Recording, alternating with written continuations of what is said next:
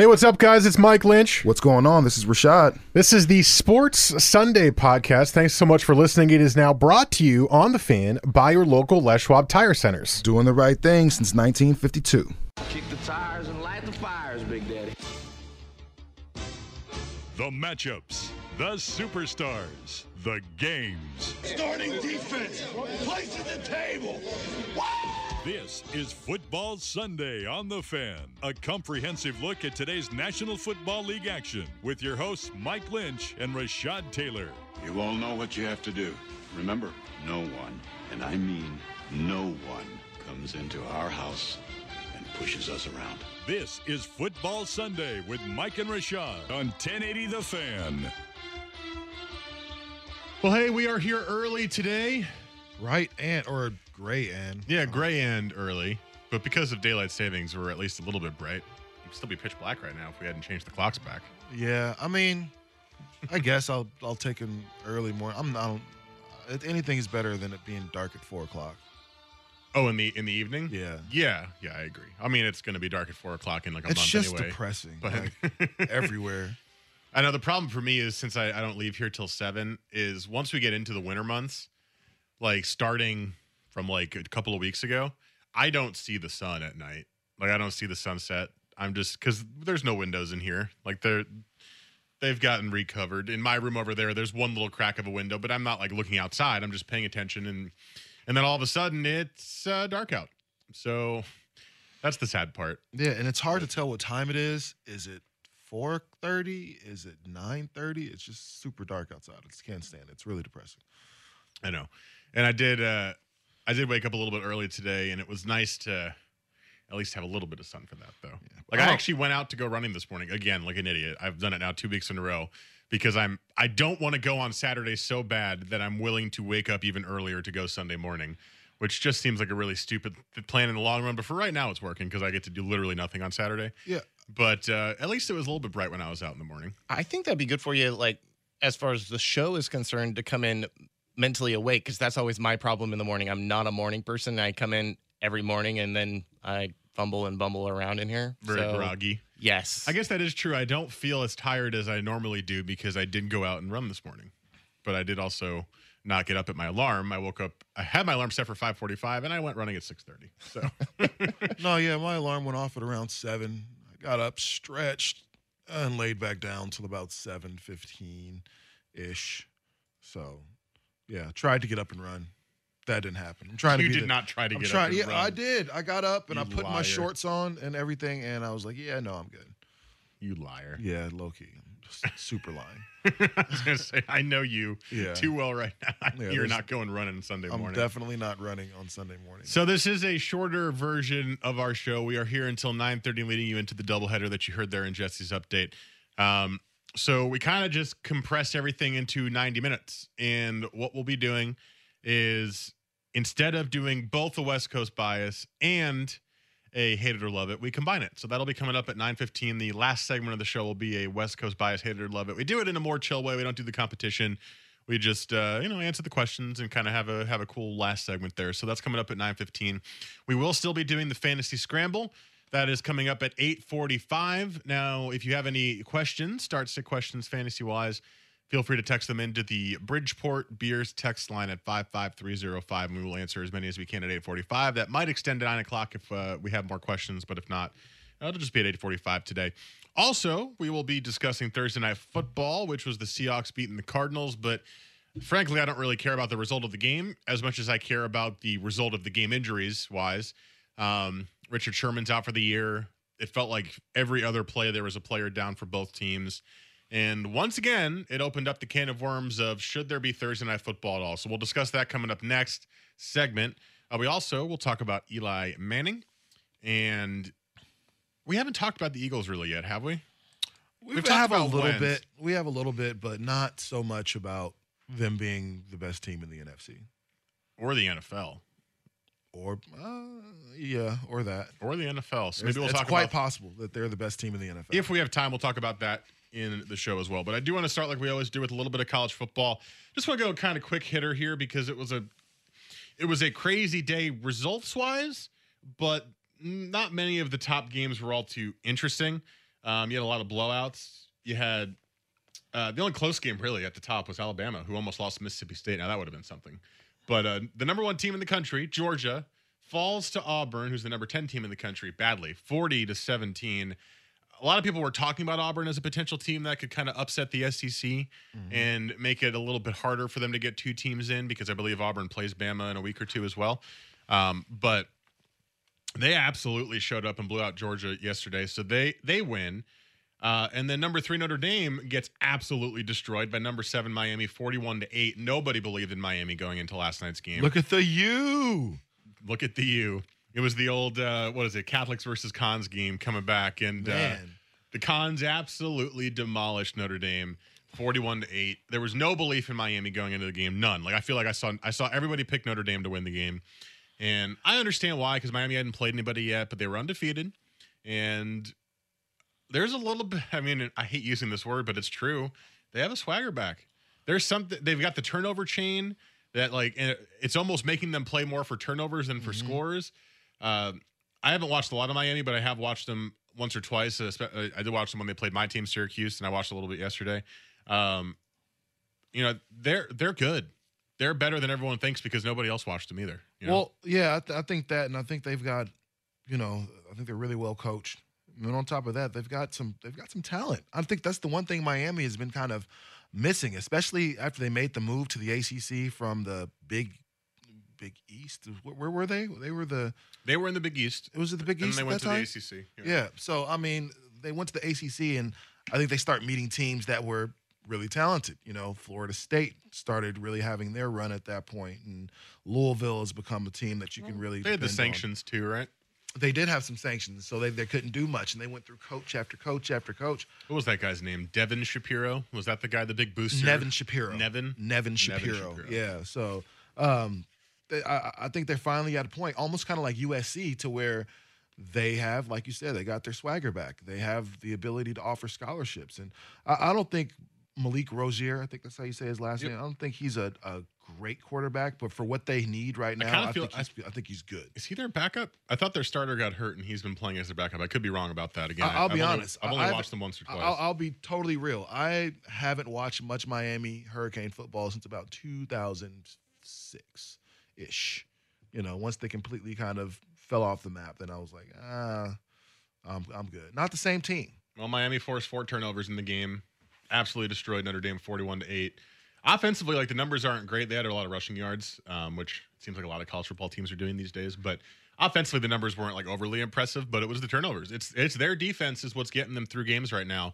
And I do think it's interesting because we've seen stuff like this in some way before, but I've never seen it to this extent where it feels like a team is going for turnovers more than scores. Like I said a couple of minutes ago. Like, because of that, getting the turnover chain, which is just something that the coaches created, and I think it was the defensive coordinator or the secondary coach.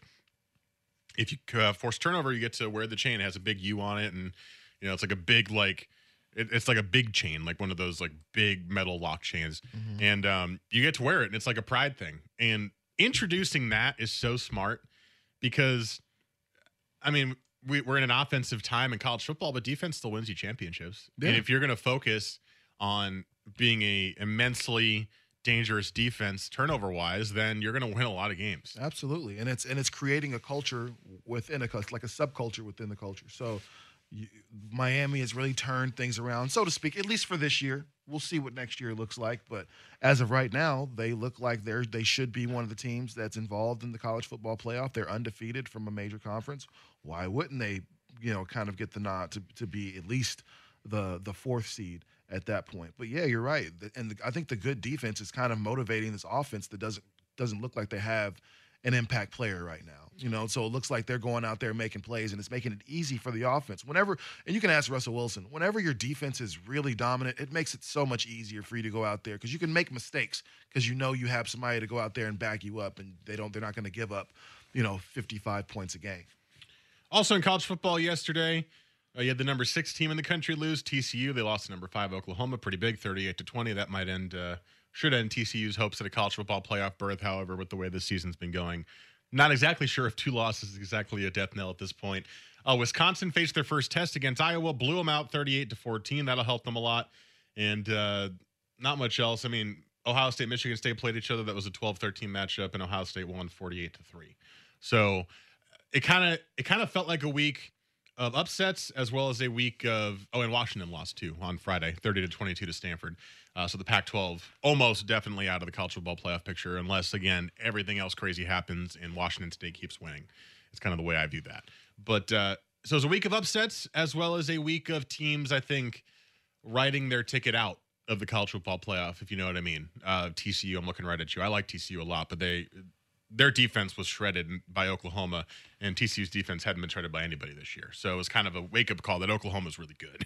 Baker Mayfield, we knew was really good, but they could even go up. Like, they scored a bajillion points against Oklahoma State last week, but they can put up a lot against a great defense in TCU as well. No, absolutely, man. Oklahoma's good, and I don't know. Have they played Oklahoma State? Or is that coming up? That was last week. I think they played them last week. Where the hell was I last week? Trying to figure out what I was doing to where I missed that game, but I'm pretty sure that was like, I'm going to double check for you. I'm pretty sure that game finished like 62-56 or something like that. So a great game. Yeah, 62-52. Oklahoma beat Oklahoma State last week. No, Baker Mayfield, man, there's something really special about what this guy can do. I think coming into the season, I think everybody knew he was good. I don't think anybody knew he was this good, or he would be the quarterback after 11 weeks of football that we be talking about at this point. Coming into the season, it was all about Josh Allen. Yep, from Wyoming. It was all about Josh Allen and Sam Darnold and Josh Rosen. I think it is still about Darnold and Rosen. But I don't know how much Baker Mayfield's play translates to the NFL. He's kind of like, I don't want to compare him to Johnny Manziel because he's better, but he kind of has that kind of run around, gunslingery kind of quarterback mentality, which has not always translated very well. No. But at least for right now, I mean, he's for sure going to be the Heisman winner unless he absolutely screws it up in these last few weeks. I think he's a little better than Johnny Manziel. Yeah. Manziel was but just style-wise. He was just kind of herky-jerky, just go ahead and, spin around in a circle and toss it up, and he just happened to have a Mike Evans. Like Russell Wilson. Like Russell Wilson, but Russell Wilson has a beautiful deep ball. Like for whatever reason, like when he goes deep, especially to Baldwin, it's a thing of beauty, man. But I don't know, Mayfield can, and depending on what team he goes to, he can get a good coach, kind of like the way Deshaun Watson did, and they can kind of take what you do well and build on that. All right, coming up next, we have a little Seahawks discussion and Thursday Night Football discussion. After watching and or listening to the game this week, have your thoughts changed on Thursday Night Football? And do you think the NFL's thoughts may have changed on Thursday Night Football? We will discuss next here on Football Sunday on 1080 The Fan.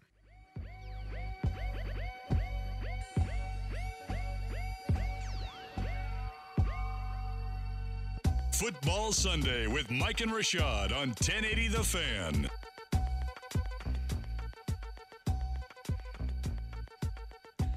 $8:16 here on your Sunday morning. Mike and Rashad with you, Jesse as well, until 9:30, leading into the NFL doubleheader. Text any fantasy football questions you have to the Bridgeport Beers text line at 55305. A couple segments away from doing our fantasy scramble. Is this the last bye week? I think these might be the last. There might be one more after this, but we're kind of getting to the end of the bye weeks. We're now kind of into the your team is your team. Trade deadlines are coming up, though, so if you have any trade offers you'd like to ask us about, feel free. And, of course, any start-sit questions, if you've got a wide receiver 3 or a flex spot that you're not sure of, feel free to text us, and we will get to them as best as we can at 8:45. But I do want to discuss this because it happened a couple days ago, and it's top of mind, and that is Thursday Night Football. The Seahawks getting the win over the Cardinals, 22-16. It was a very, very ugly football game to watch and listen to. Mostly, in my opinion, because of the penalties. I mean, I got to find the exact number here because I don't know where to find it on ESPN's box scores anymore. They moved everything around. But I want to say the Seahawks had like 14 penalties or 15 in the game and like 9 of them in the first half. It was just an S show. And that's not to speak about the injuries, which were also horrific. And you lose Richard Sherman for the rest of the season to a ruptured Achilles tendon, which strangely he seemed to be expecting. If you listen to him, he seemed to be expecting an injury to happen. He was just kind of waiting. And it felt like every fifth play, a player on either team was going down with an injury. So It was a really, really ugly game. And penalties, 12 penalties. There we go. I found it for 108 yards. The Cardinals committed 9 penalties for 58 yards. So you had 166 yards of total penalties in the game. We haven't had a lot of good product on Thursday Night Football. Now, of course, week 1 was not great. And then week 2, we had like the Rams. Who were they playing that week? It was like 46-42, the final score, like Rams Colts or something. It was actually a really exciting game. And we're like, oh, maybe the product's not that bad. And most of the Thursday night games have been awful. That's always been the case. And it just keeps bringing back this conversation of why on earth does the NFL keep subjecting its teams and players and its fans to the bad product, to the injuries, and all that on Thursday Night Football? What's the purpose? Money is always the purpose, bro. That's exactly why they do it. You know, it's the same reason why they have 4 preseason games as opposed to 3. You know, or as opposed to 2. How many times have we seen one of the best players in the league be hurt in preseason or in training camp or something like that? You know, non-contact drills. Like, that's why the NFL and sports do these things. There's a reason there's 82 games in baseball. Yep. There's a reason. I mean, the season could be much shorter. Good guess. Yeah, thank you. The season could be much shorter, but there's just so much money to be made that why would I ever shorten the season, or why would I ever take the safety of these players, you know, into consideration? You know, we were talking before the show. The NFL stands to lose $146 million, you know, through the league, and it's like 7% of their salary cap. Like I'm pretty sure once you give that to the players during the collective bargaining agreement, they're going to be like, I guess Thursday Night Football isn't so bad. It's like, do you want the money or not? You know, the NFL is getting, for 2 years from CBS and NBC, over $900 million for Thursday Night Football. You think the NFL is going to give that up? First, because Richard Sherman got hurt or because the product hasn't been great? No, of course not. If they want to improve that Thursday night game, then put Monday night talent out there. That's Monday Night Talent. I mean, that hasn't been a thing either for the last few years. I mean, and Monday Night Football has been something that's also, I think, equally as trash. I think we kind of keep glossing over Thursday Night Football because it's kind of easy. But let's not make it sound like Monday Night Football has just been the crowning jewel of the NFL. It hasn't been. Monday Night Football has been crap for a lot of years now. It's hard to me to be like, oh, look, Richard Sherman, he blew out his Achilles. He said that he knew that was going to go at some point this season. But if it wasn't a Thursday game, would he have had a couple more days to get it back to being in a playable shape? You know what? The team didn't have to play him either. That's true. So it just comes down to that. The team literally did not have to play him. I'm with you, Jesse. I think the Seahawks are going to have to take some level of responsibility, a lot of levels of responsibility for this. Like last year, they got in trouble for not disclosing a Richard Sherman injury that he said he played with through most of the season. Didn't he say he had an MCL or something? For most of the season, and the Seahawks never addressed it, until he kind of said something about it, and then there's probably because he never told them though. Because Sherman had a streak. He hadn't missed a game in his career until next week will be his first one, which was from 2011. So it was a 6-year or 6.5-year spree of not missing a game. In that case, I don't know. I mean, I wouldn't be surprised if the Seahawks knew and were hiding it, but I don't know if he even told them. Like, I feel like that's a Richard Sherman going, I'm not going to say I have anything because I want to keep the streak going. I want to be on the field for my team. I wonder if it's something similar with this. They were talking about it during the broadcast. In fact, they were talking about it before the Achilles accident even happened. So, I mean, they knew about it. They had to have known about it. There's no way that they didn't know about it. Okay, just playing devil's advocate. Here's some quotes from the players after Thursday Night Football. Doug Baldwin hurt his groin pregame, but he wasn't ready physically to play, but he did. Thursday Night Football should be illegal, is what he said. A reporter told Doug Baldwin that people have made the argument that the week and a half players get off after Thursday nights offsets the injury concerns. His response, tell them to bleep you. So he's not mincing any words. Bobby Wagner said it's extremely tough. You look at the game, you watch the game, you see guys dropping down on both sides with serious injuries, minor injuries. We play a very physical game, a physical sport. So to ask us to turn around and be ready after Sunday to turn around and have our bodies okay for that Thursday, it's really tough for us to do. Hopefully they'll look at it and see what's happening and change the format. So I do agree with you, right? I do agree with you that it's the money, right? Obviously. the money is too big for them to kill off Thursday Night Football. It's like once you have it, how could you go back to the old way, right? You were saying that each player was getting like $132,000 if spread out equally to him from the Thursday Night Football contracts that the teams are getting from the NFL, and the NFL is getting even more than that. And you said it was, what, $450 million or something from each CBS and NBC or something for Thursday Night Football. So is there any other way to make it a better product? Because, I mean, this isn't even just about the injuries, but it's just bad. It's just bad football. It really is.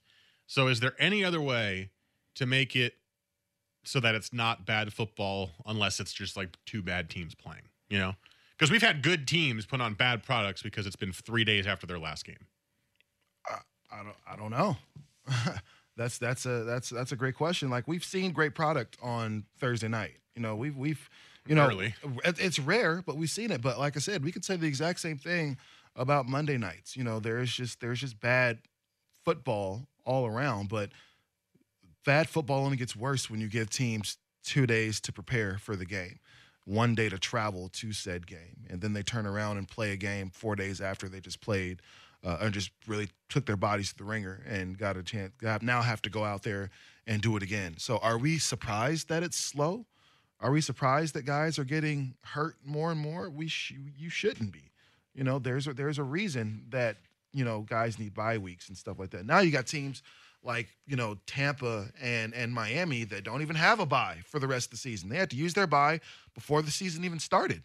So you got teams that are about to play 16 weeks with no break. That's a problem. And I think the NFL has to do a better job of trying to figure it out. We were talking before the show. I mean, there's ways you can do this, man. Like, if you play the Thursday night game, then you should have had the bye the week before. Just give them that. Just give them the bye. That way, or the week after. One of the two, so this way they don't have to turn around and play another game so close. Well, I think before would be preferable because, I mean, what the fans are saying is true. After a Thursday game, you get an extra 3 days before your next one, so that it would almost give you like a double buffer, right? You get a bye week, then you get 10 days off afterwards. So it's like, hey, we're going to put you on Thursday, but here's all this extra time off around you. The only problem with that is that bye weeks don't start until like week 4 or 5. So the first few weeks of the season, you're not going to get that kind of benefit on Thursday Night Football, although I guess you could argue that early season Thursday Night Football nowhere near as bad as late season Thursday Night Football because players are less hurt and less banged up at that point. We did get this text in the Bridgeport Bears text line, 55305. Every team gets 2 bye weeks, one right before the Thursday game. It adds another week of TV revenue as well.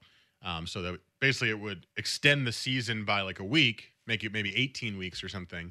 And then every team gets 2 byes. Maybe you start the byes a little bit earlier, so it's not like, I waste the bye week 2 and I have to play 16 straight games. Well, no, you get another one coming up later. And it guarantees a Thursday game stays there, but it also guarantees that the players are a little bit more rested. And that would be like, I like it too. That would be like what the NBA did in your example of they're starting the season a little bit earlier, and they've drastically reduced the amount of back-to-backs and 4 games and 5 night situations. So, and guess what? You get your best effort from certain teams all of a sudden. Now you're not getting, except for the ran down. Cavs. Except for Cleveland. They're think that's gonna right now. That's gonna take some time. I think there's too many cooks in the kitchen in Cleveland right now. I think that the genius part about this that you said that NFL on is we give you an extra week of revenue and the players don't have to play an extra game. Yeah. Like that's an easy sell to the NFL if you ask me. Say, hey, you want an extra week of revenue? Well, give us another bye week. And Simple as that. Maybe while they're at it, we could reduce the amount of preseason weeks and start the season just slightly earlier. Yeah. I Or mean, but preseason could start later, once I don't again, care. then you're going away from the extra revenue because then you're eliminating revenue, which, believe it or not, I mean, but the preseason. I know. I know it sucks. You kind of turned into what's the guy from The Simpsons? You kind of turned into the Glavin doctor. Who's the guy who says the Glavin? I don't know. Forget his name. From Yeah, The Simpsons. but that's what Jesse kind of sounded like there at the end. So yeah, I like the 2 bye weeks idea. Maybe that's something we'll see in the future because I'm sure. I don't know when the next CBA is up. I'm imagining fairly soon. I'm sure that'll be a discussion because they don't. There's just so many injuries, and this year there's been so many big names who have been injured. Like there was a list that was put out of like star players who were out, and it was like 8, 9 deep. Maybe the NFL will go 1 extra bye week is worth it if it keeps these players. Now, of course, the NFL is always going to have freak injuries. It's always going to have that. That's part of the game. But maybe it'll reduce it a little bit, and over the course of a couple of years, that'll look a lot better for the league than every year having a big quarterback like Aaron Rodgers go down. All right, coming up next, the curious case of Eli Manning, as Rashad put it. We will discuss that next. Keep texting us into the Bridgeport Bears text line at 55305. But first, Jesse has SportsCenter.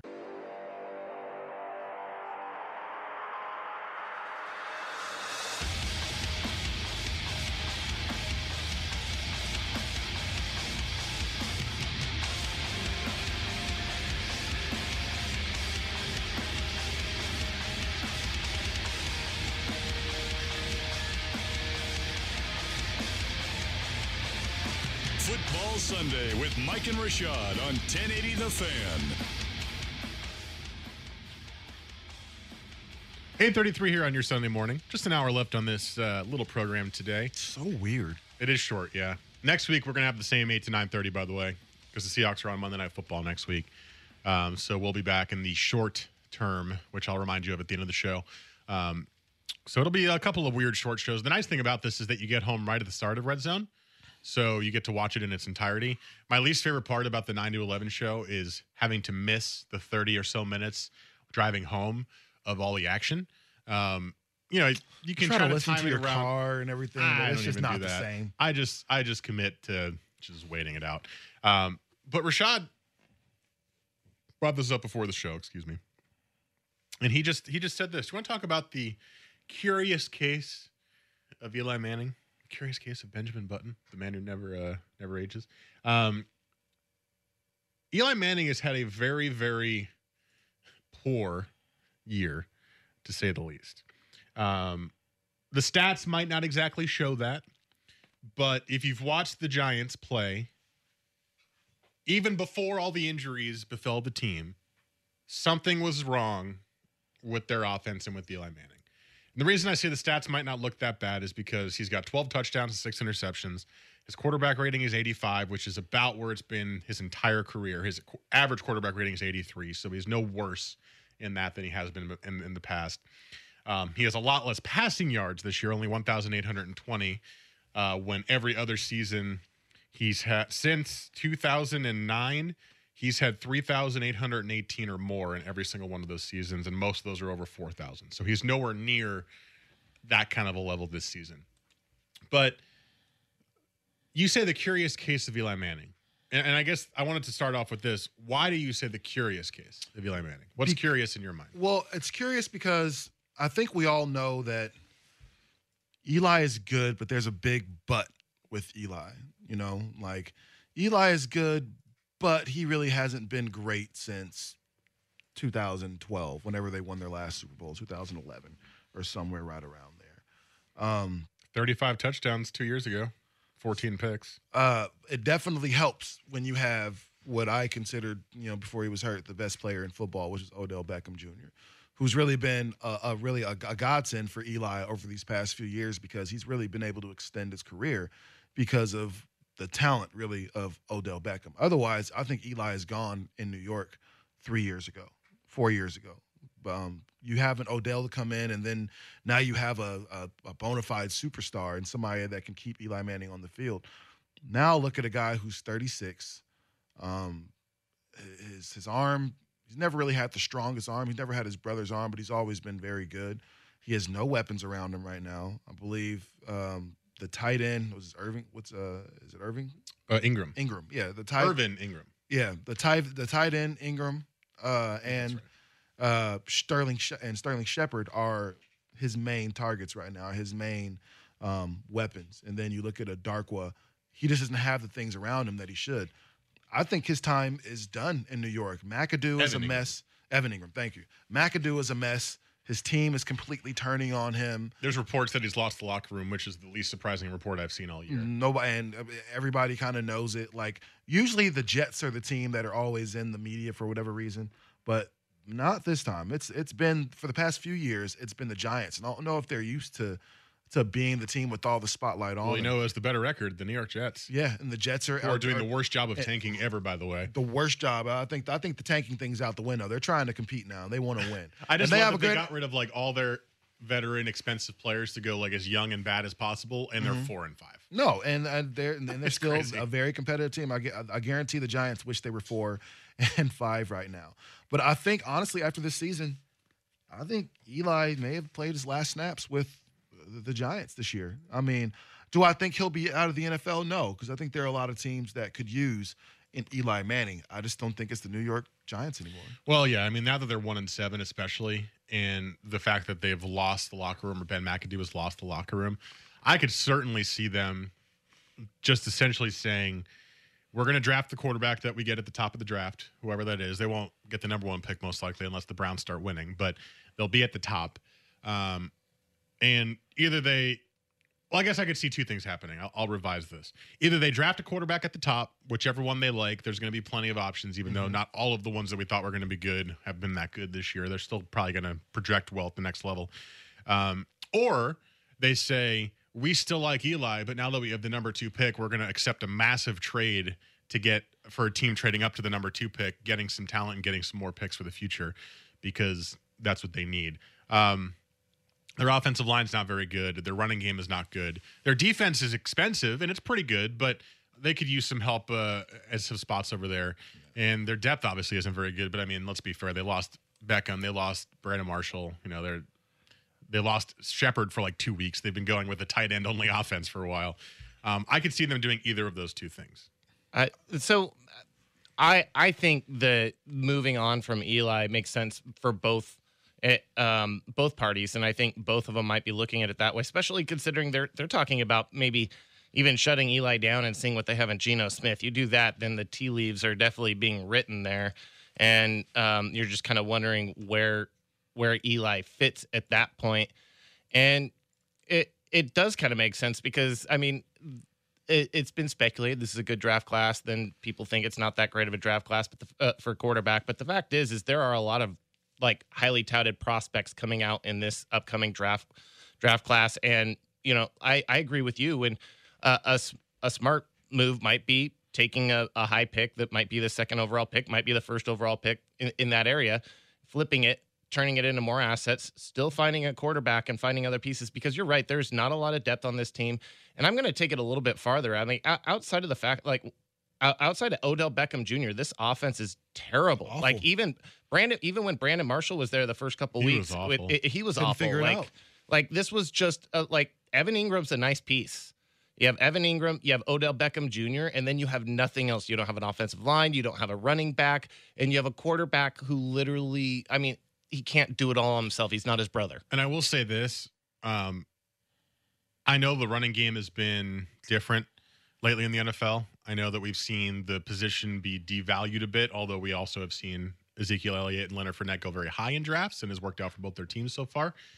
The Giants need a running back. They have drafted poorly at the running back position the last few years. Paul Perkins from UCLA did not work out. He is awful in the NFL. I think Orleans Dark was playing well right now. I don't think he's the answer. Wayne Gallman, clearly not the answer. I wouldn't be surprised. I mean, and they won't do this, but I think they should at least think about it. Try to go get an elite college football running back, because as good as you might be with Odell Beckham Jr. and Eli Manning throwing him the ball, if you keep Eli Manning, if you can't run the football, you're not going to win any games, right? You got to have a balance. You got to have a balance. So you got to find an answer at running back, because your committee of crap is not working. No, I that's been their biggest hole. Like, who's been their big running back since, like, I'm trying. Who was the last great Giants running back? Tiki Barber. Tiki Barber. Barber? I think Yeah, it I'm saying, was. like, Tiki Barber, that was how long ago? That was like almost 10 years ago that Tiki Barber was their running back. Yep. Like, I mean, the Giants, 10 years is a long time. You know, Remember when Tiki Barber had the fumble issues and he changed to running the football with it like at a 90-degree angle up at his upper shoulder? Tiki Barber has Do you a remember life that? issue, man. That was a really funny way he ran, but he stopped fumbling at that point. He's been probably my least favorite. I like Rondé so much more than I like Tiki. Tiki makes me want to punch him in the face. There's something about Wow. him and his face that I don't feel about his twin brother's You face. do know that Rondé has the same face as Yeah, him. I know. I like Rondé's more. They're like identical His seems twins. friendlier. Like, Tiki seems really kind of I condescending. feel like you're being arrogant. strangely judgy about identical twins' faces being different. Man, listen, Tiki Barber has said enough in the media over the past few years to make enough people go, yeah, I don't like you. Rondé hasn't, and Rondé is at least the good one, in my opinion. But they were both good. Tiki was good, yes, but They were both. Ahmad Bradshaw was a good one. Yeah, we just got a text here on the Bridgeport Bears text Yeah, line. he was pretty good. Ahmad Bradshaw. Swag just texted me Otis Anderson. Very good, Swag. But that's what I'm saying. Like, where are the great Giants running backs? Even when they were competing for Super Bowls, they had a solid run game. I won't call it a great run game, but they had a solid run game. All right, we got a break. Coming up next, it is time for the Fantasy Scramble. If you have not texted your questions into the Bridgeport Bears text line of 55305 yet, do so now, and we will answer as many as we can next here on Football Sunday on 10 to the Fan. This is what you get when you wait until the last minute. It's your pick. Fine, whatever. Blah, blah, blah, blah. This guy. A kicker. I like kickers. Listen up, you fantasy coaches. Mike and Rashad are here to save your butt with some last-minute injury news and roster advice. And the only reason my team finished as terrible as it is because everybody on the team was hurt. Literally every single player on my team was hurt. This is Fantasy Scramble, part of Football Sunday on 1080 The Fan.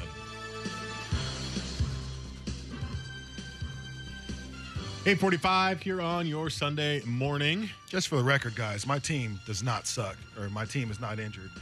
We're I know, actually Rashad, doing I heard the clip. very, very well. Yeah, I heard the clip. I don't know what you're talking about. Yeah, and I heard you on the behind the scenes here. Maybe not today, but I've definitely heard you behind the scenes this year, being like, I'm gonna be honest. My team is not great, but we're competitive though.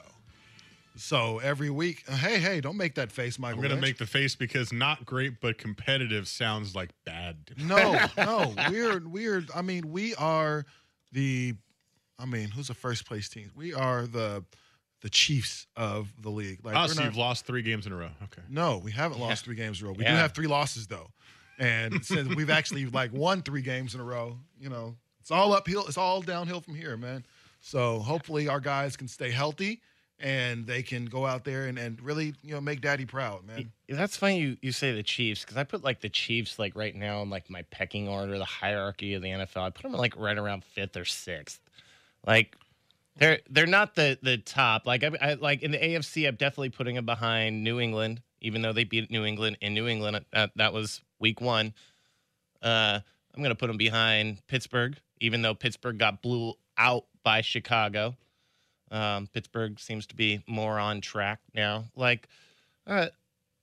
Obviously Philadelphia above them in the NFC. I don't know if you want to be the Chiefs. The Chiefs are a weird team right now, but yet they still have a certain edge about them that I'm a little worried about if I'm an NFL team. Isn't this? But aren't they this? This is what you expect from the Chiefs. Every year we see them go, you're oh no. Look at this offense. And it's like that for 3 or 4 weeks. And you're just ooh. When we won Super Bowl 50, you remember when we lost to the Chiefs? Yeah, the Broncos did. Yeah.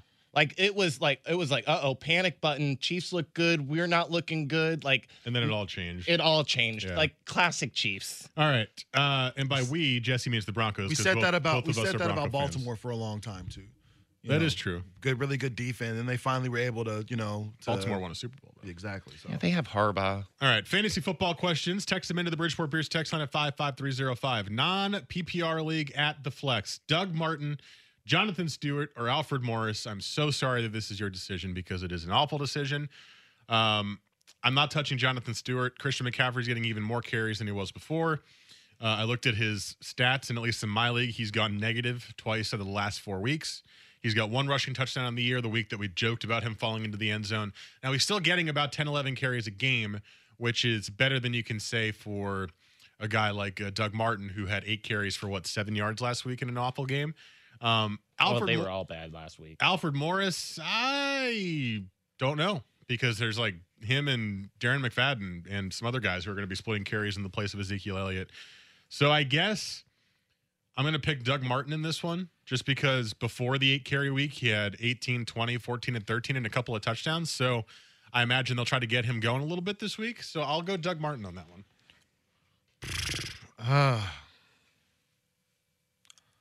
All these names really make me nervous. but it's really better than my running back situation right now. So I thought your team was good. I know. My team is winning. My team is winning. Your team's good or My it team is sucks? winning. What is it? My team is winning. That's what we're doing right now. It doesn't matter what Yeah, the the roster number one says. team in my league also It is doesn't- also the least scoring team in the league. Doesn't as well, matter who we are. so- What matters is our plan, man. We're going for the top. I'm going to go ahead and go Doug Martin as well, though. No, I very much agree with a lot of the assessment that you have there, Mike. I like Doug Martin. I think he has at least he has a stable floor, and you know what you're getting out of him. Last week, you didn't get anything out of any of the Tampa Bay Buccaneers. There's going to be a little bit more continuity with Ryan Fitzpatrick leading that team throughout the week in practice.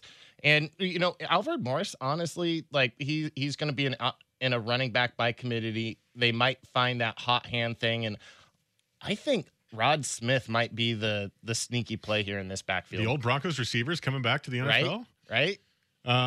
Next question, also in a lousy quarterback situation. The same guy who just had the running back situation. So again, apologies. Phillip Rivers at Jacksonville or Ryan Fitzpatrick at the Jets. No one ever. As much as it pains me to do so, I'm going to pick Phillip Rivers because there's no Mike Evans. So Ryan Fitzpatrick, who doesn't have the best deep ball, is throwing to the deep ball receiver and Deshaun Jackson a lot. And the Jets defense is not as good as the Jaguars defense. Clearly, the Jaguars secondary is elite, like elite. Might be the best in the NFL right now. Actually, is the best in the NFL right now, stats-wise. But Phillip Rivers, at least in my league, is putting up double-digit points almost every single week, despite some less than consistent performances. I would rather trust that than Mr. Harvard beard man himself, Ryan Fitzpatrick. So I'm going to take Phillip Rivers. I would never take Ryan Fitzpatrick anywhere.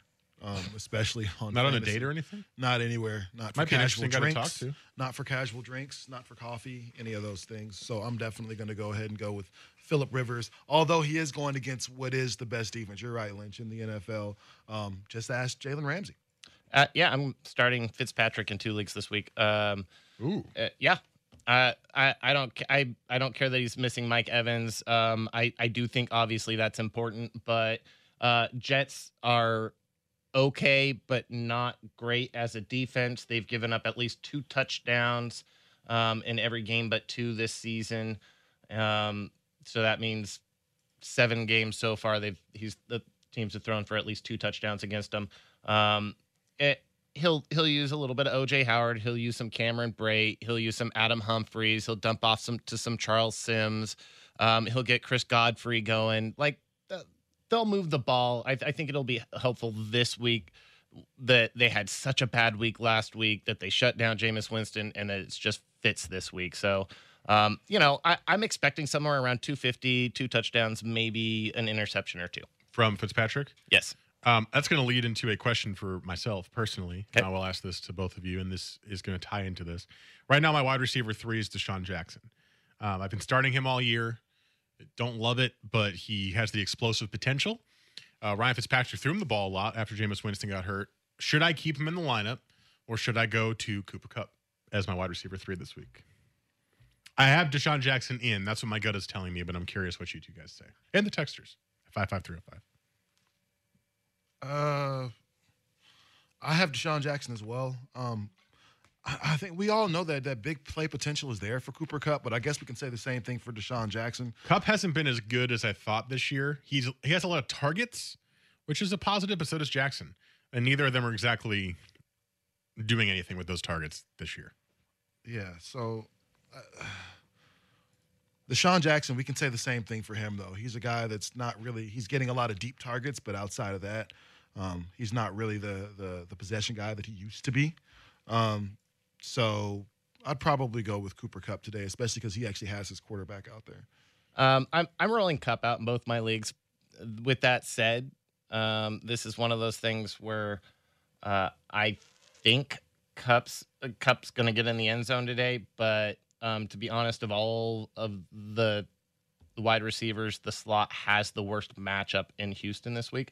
So that being said, I like the ceiling of a Deshaun Jackson over a Cooper Kupp. Especially because Mike Evans is suspended. Especially with Mike Evans suspended. And to be honest, there's something to be said about Ryan Fitzpatrick. What I like about him is he's confident. He might not be the best quarterback in the world, but he is confident in his arm. He's thrown interceptions, and that's never kept him from going out there. And I mean, I've seen him throw 4 interception games and then come back the next week and throw 4 touchdowns the next week. So it's just he's confident in his arm. Now that Jordan Reed is out, do I start Vernon Davis or take a shot on Charles Clay? For me, this one's easy. I love Charles Clay this year. I know he's been hurt the last few weeks, but before that, he was a major presence in the Bills' offense, which, surprising or not, is good. And they're going up against the Saints defense, which still not great, better than it has been in the past, but it's the Saints. I'm going to pick Charles Clay on this one. I don't trust Vernon Davis. I don't. And he's going up against the Vikings defense, which is one of the better ones in the NFL. So I'm going to take Charles Clay. I don't know, man. Vernon Davis has been really good this season. No, he's been okay. He hasn't been as good as Charles Clay. I mean, interesting. Let me as soon as I said it, I was like, well, maybe I'm being a bit hasty. He's been better than the Vernon Davis that we remembered at the end of his tenure in San Francisco. That's what I'll say. That being said, I still like Charles Clay. He's still a big He is target. playing today, by the way. He's active. So. Okay, yeah, and he is a big target for Tyrod out there in Buffalo. So I'm going to go ahead and go with Clay. I like Vernon Davis a lot. When Jordan Reed's out, Vernon Davis is used. You don't have Jordan Reed this week. That running game's bad. Terrell Pryor's been bad. Jamison Crowder's probably going to be covered by Xavier Rhodes. You got Josh Dodson? Is that who's going to move the ball for you? No, I mean, Chris Thompson's been good. So you basically, in that offense, have had Chris Thompson and Vernon Davis. Now, on the flip side, Charles Clay has basically been the same thing. He's been the number one cog when he's been out there. And I agree with you, Lynch, in the fact that I don't know how good this defense really is. That they've played really well against Carolina, Miami, Green Bay with Brett Hundley, Chicago, Tampa Bay with a hurt Jameis Winston. I don't know if this defense is as good as it is been showing, or if they've just gotten lucky with some good matchups. Because that game, I mean, at Carolina against a Cam Newton that couldn't play. So with that being said, Charles Clay is the guy in that offense, and the Saints have given up 4 touchdowns to tight ends this season. So I probably like Charles Clay a little bit more. Which of the Tennessee running backs would you trust today? Neither. We were just talking about this off the air, actually. I would trust neither of them at all. I am benching DeMarco Murray in my own league. I was forced to start him because Jerick McKinnon had a bye last week, and that did not go very well for me. He's been dealing with nagging injuries throughout the season. When Derrick Henry seems to get a chance, it's like 50-50 that he takes it, and then 50-50 that he goes like -2 yards rushing. So I trust neither of them. If you have to pick one, I'm going to pick DeMarco Murray because for some reason Mike Mularkey keeps giving him 18, 20 carries a game, even if he's not playing well. And I like that. It's consistency. But I would bench them both if I were you. That's me. I mean, I don't know if he'd be asking us if he could actually bench them both, but I guess I'm going to take DeMarco as well. They're going to keep feeding him the ball. I think there's this overall hope that he's going to be the guy that you saw in Dallas, but until that offensive line comes to Tennessee, I don't know if you're going to see that. So, but still taking DeMarco. Oh man, this Tennessee Titan offensive line is supposed to be one of the best run blocking lines in the league. Is just like Derrick Henry hasn't been great. DeMarco Murray hasn't been great. Mariota hasn't been great. Like I think the only reason that Murray just keeps getting the rock is he's got the veteran vision. And Mike Mularkey is like such an old school coach. I feel like he's just going to keep giving it to him. Yeah. So I mean, Murray. Standard flex league or standard league in the flex position. Amir Abdullah, there he is again. Every week we get Amir Abdullah questions. Although he did score a touchdown last week, didn't he? And then he fumbled on the goal line. Yeah, he could have had a bigger day than Zach Zenner got the goal line carry after he fumbled. And he averaged, I think, like 2.1 yards a carry despite all of those carries. So Amir Abdullah, Derrick Henry, or Ty Montgomery. So running back by committee, and running back by committee. Welcome to Fantasy Football in 2017. This one's tough for me because I like the upside of Derrick Henry, like we just talked about. Like he has been really, really good.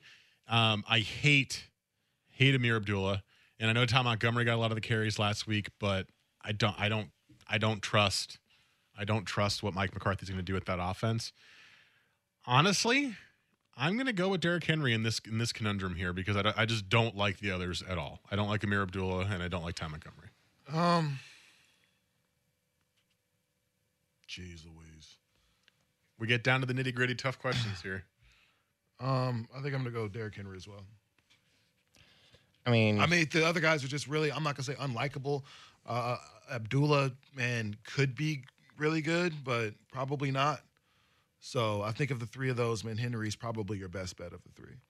well, let's see here. What do we got here, Ty Montgomery? What have you been doing for me lately? Nothing. Not a whole lot. So, yeah, I would definitely go Henry over Montgomery. I mean, Amir Abdullah, just they do keep giving him the ball. Let's see here. I mean, he got somewhere north of like 20 carries last week or something like that. It was He had a lot of catches, but I think he only had like 6 or 21 7 carries last week. Oh, carries? Okay. Yes, for 48 yards and a touchdown.